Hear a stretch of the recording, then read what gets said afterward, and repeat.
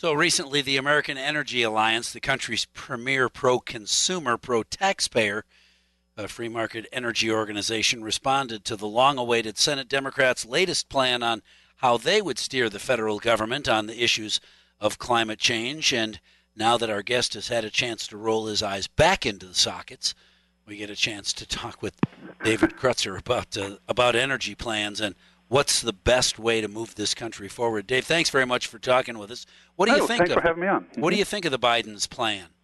Well, we can look. I say it's a rerun of the green jobs fiasco of his previous administration back in 2009.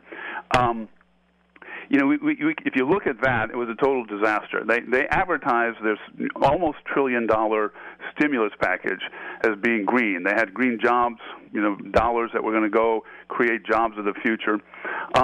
It was such a fiasco. They didn't come anywhere close to creating the number of jobs that they promised. So they had to juice the numbers by including things like septic tank and public toilet servicing industry in the green jobs. In fact, that had 33 times as many jobs as the solar electric utilities. And you can just go down the line and you see that they didn't create the green jobs because the money didn't really go to those people, all right? The billions of dollars went to Solyndra, and there was a $500 million loan that was a total waste. You can look at other solar and power plant programs where the owners were big oil companies or they were finance companies in New York. They got billion-dollar loans, got $500 million grants. The money went, as you probably could expect, to the rich people, okay? And so that's what we're going to have here. They're talking about environmental justice. We're going to help these people. Like you can make a perfect world for poor people. What we want is to make poor people rich people, which is what we were doing until the COVID crisis hit. The low-income job wages were going faster than the others right up until COVID hit. So cut taxes, promote energy. That you need natural gas and oil and so on to make a modern economy go. And that's what we need to do, and that's what we were doing, and we can get back to it. But Dave, natural gas and oil poison the planet. Our children's children are all going to die. So we need to stop that. Yeah. Well, yeah, I don't know about that. We have environmental regulations for the things that are actually poison, and those levels have been dropped dramatically by over 90%, almost all the way across the board, and in some cases by over 99%. So we're doing a great job with that. And in particular, natural gas has almost no noxious emissions when you burn it. And that's the energy source that's really been growing the fastest.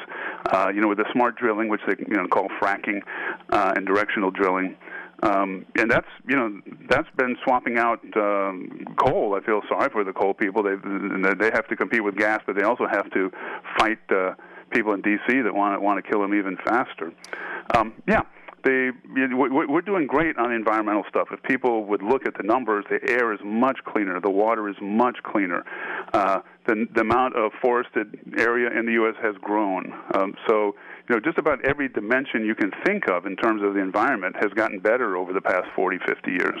Dave, if you were in the market for solar panels or for wind turbines, where would you have to do your best shopping?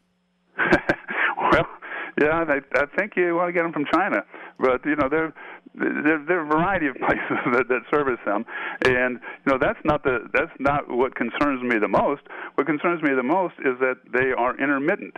You ask people if you want to have your electricity supply depend on the weather. Still the biggest problem with solar power right now is sunset. They haven't figured out a way around that. They have some ideas. They have these batteries, but the batteries you would need to store, gigawatt hours of electricity and cycle it thousands of times a year, they just don't exist. They don't look like they're on the horizon. You can mix in a few percent of solar and wind without destabilizing the grid. But the more you put in, the trickier it gets. And especially if you're at the same time hammering natural gas, which is typically what you use to spin up electricity when you need it really quickly. Well, and locally, the energy companies are selling memberships to the green energy because give you the opportunity to push that kind of technology. They need the money for research, but also to help you feel better about keeping the environment clean. Well, here's the dirty little secret about utilities, and I'm not against utilities by any means, but they get a return on their investment, and the regulators determine what that return is. And if they have a bunch of old equipment that's already been written off, it's been depreciated, but still works fine, they're not getting any return on that. They get paid their costs for operating it. But if you allow them to bring on new stuff, then they get their guaranteed return on that. And plus, they're if the regulators say, hey, look, you have to do X% from solar and wind, they don't have any choice over that. And so they try to make it sound as good as they can. If they had a real club that you would join, and you were willing to have your electricity cut off when the wind died down or when cloud covered the sun, that would be fine. We don't have a system right now that allows for people, one house on the street to be cut off and another one not. But so those things, when you start looking into it, there's what it is the people that don't sign up for that club are paying more to help subsidize the people that do.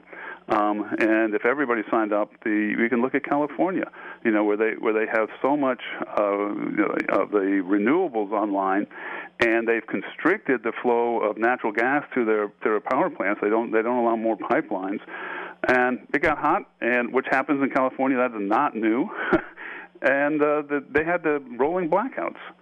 All right, that's hugely costly. You don't want to be on the operating table and have the lights go out, or run a business that is dependent on refrigeration or freezers. From the American Energy Alliance, I am sorry we don't have more time. David Kretzker, thank you for talking with us this morning. Ladies and gentlemen, be real careful when you're reading about various candidates' energy plans for the future, where they get their information, and who you're going to vote for.